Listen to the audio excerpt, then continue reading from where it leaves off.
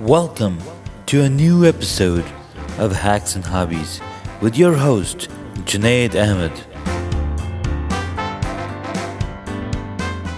In this episode, I want to go over some of the things that I've been working on. The weekend was a blast. Spent every minute with the family and relatives. It was quite eventful, and here we are, Monday. Exciting Monday. Now, one thing that sucks about today, besides it being a Monday, I actually don't think Mondays are bad at all. I think Mondays are awesome because you get to start a brand new week. Everything is brand spanking new, right? But the thing that sucks with today's commute is that there is an additional 40-minute delay for my commute. Yeah, I said it. I've got a new commute now. And because there is some construction happening on some freeways, I'm going to be taking the next 58 minutes going through random roads. And as fun as it is, it's also boring. So, um, I combat boringness with just talking to myself. Now, a really good friend of mine agreed that he's going to help me make my podcasts a little more structured because so far I have been off script this whole time. uh, Off script, even the interviews I do, there's only one common question that I like to bring up, but I think I will need to bring up a little more commonality. So there is a pattern, and I have a good set of questions, and one awesome dude that does that is Tyler Wagner. I managed to do an interview with him for Hacks and Hobbies. I did an interview for him on his Business Blast podcast. Now, what's so cool is that he got to interview Gary Vaynerchuk. I'm like, whoa, dude, way to go. And recently he posted the video on Facebook and I believe on LinkedIn as well. That interview was pretty awesome. I mean, um, it's 1 degree of connection who knows or has met Gary Vaynerchuk. Actually, what am I saying? My good friend Errol Erdeman also got to meet Gary Vaynerchuk, and he explains his um, experience in his post. But I am not liking where this route is taking me. It is a little disheartening because I spent all this time going through these back roads and now I'm introduced to some more back roads. Sorry guys, I'm just gonna have to keep it raw and um, real over here on this podcast. Now, my good friend David Calvert has been doing a daily podcast, and I get those invitations, I get those notifications on a daily basis. New episode for David Calvert, and I just keep kicking myself. Like, why am I not doing daily podcast episodes? And it's understandable why I'm not able to do that, right? So yeah, I have, everyone has different um, growing experiences, and I'm okay with that, right? I am totally fine with being able to publish my episodes when I have the time versus um, abandoning my other responsibilities. This is one of those. This is another one of those raw updates, but I want to get to the point and talk about some of the cool stuff that I learned about over the weekend. So apparently, Apple dropped a brand new update to Final Cut Pro, and this brand new update was dropped on the 15th of November, and I'm finding out like 3 days, 4 days after the fact.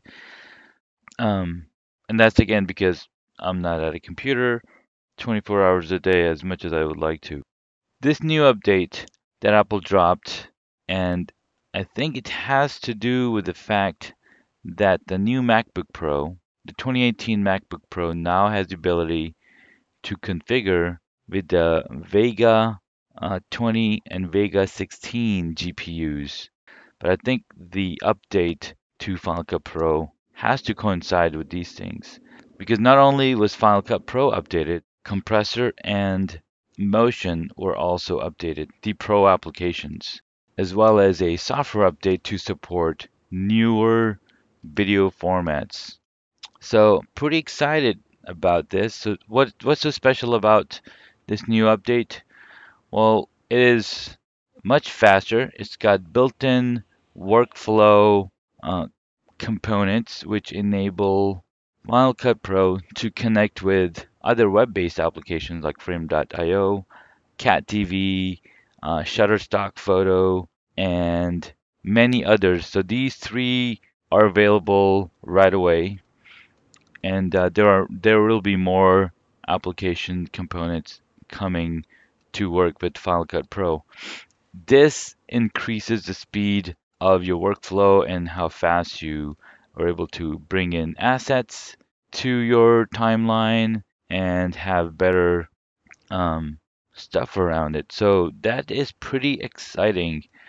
Now, I can't say that I didn't know about this. I just didn't pay attention much when I saw the email from Frame.io, and they mentioned that Frame.io now works inside of Final Cut Pro. And I was like, dude, this is so cool. And I actually shared it with a friend of mine, but I never heard back. So I'm pretty excited. So the one thing that's making my gears turn is CatDV. Now this is an application I had never heard of before. But when I looked into the little explanation by cinema5d.com's article and looking into Cat TV, looks like it's a catalog, a digital video catalog that can do asset management for your movie files and images and JPEGs and whatnot. And I was like, wait, what does it do? And then what was interesting is what how I when I visited CatDV, they said they also have AI to help look at your video files and sort out the scenes. I'm like, wait, what?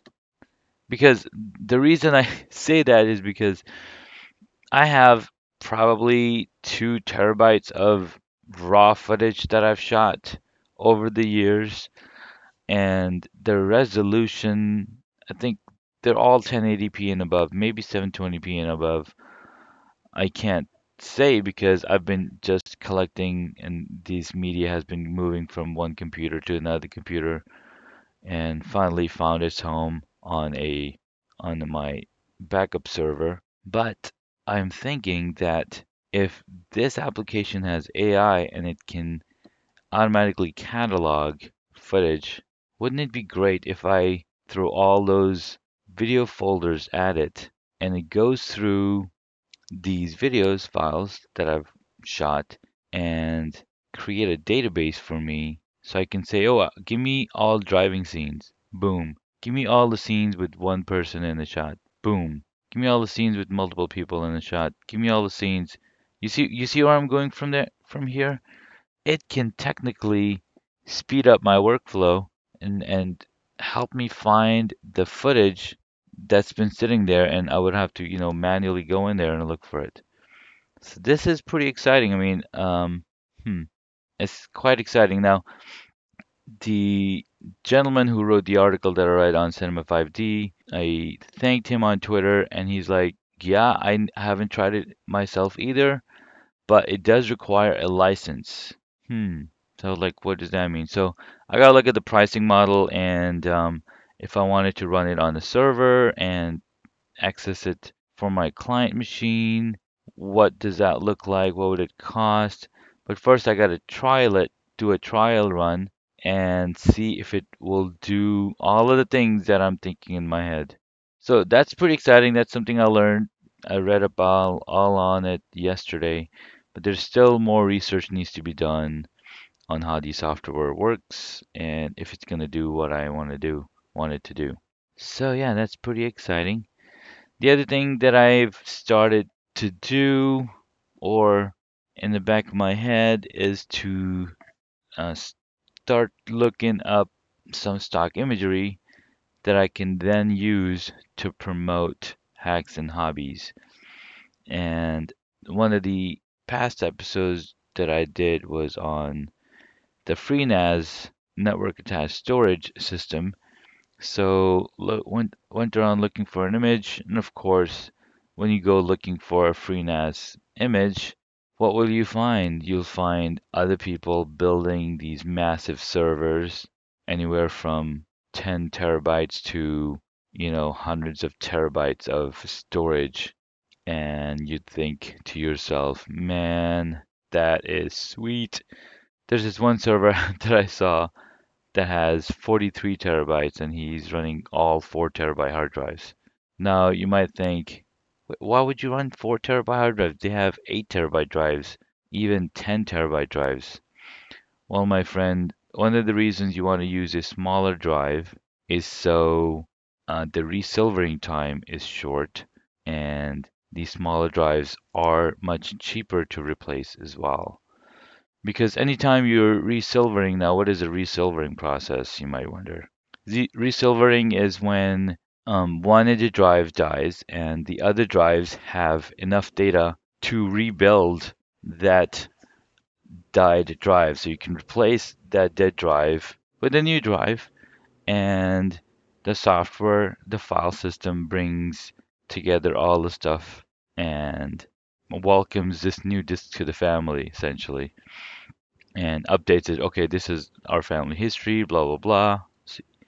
So that's what resilvering is. And if it's a large drive, you're then grabbing that data from those other larger drives onto this new drive, and it can sometimes put a lot of burden on the other drives. And I have heard about stories where somebody's trying to resilver one drive and another one fails because of the load and the age of these drives. So makes sense that he's using 4 terabyte drives. And I think he had probably 18 4 terabyte drives running on a single LSI board that can support up to 16 drives. So yeah, that's pretty neat. I mean, my machine can handle 16 drives right now, but I can only put in 8 drives. So that the case that this guy's using is obviously has higher capacity to store the drives and whatnot. And although I did upgrade to running multiple 6 terabyte drives as opposed to the 3 terabytes, is because I needed more storage. But the route these guys are going, they're more experienced and they know what's up. So now that we're a little learned, maybe the next machine will have smaller drives because you can pick up a 4 terabyte drive for under $100. Um, yeah, so those are some of the new things that I learned, and just wanted to, drop it to you guys. What else? What else? What else? Yeah, that's all I've got. I'm going to be hopefully publishing one of the interviews in uh, either later, either tomorrow. I'll I'll have it edited tonight, and I'll publish it tomorrow. Maybe I'll edit a couple of them tonight, and so I can publish them consecutively, or day after day.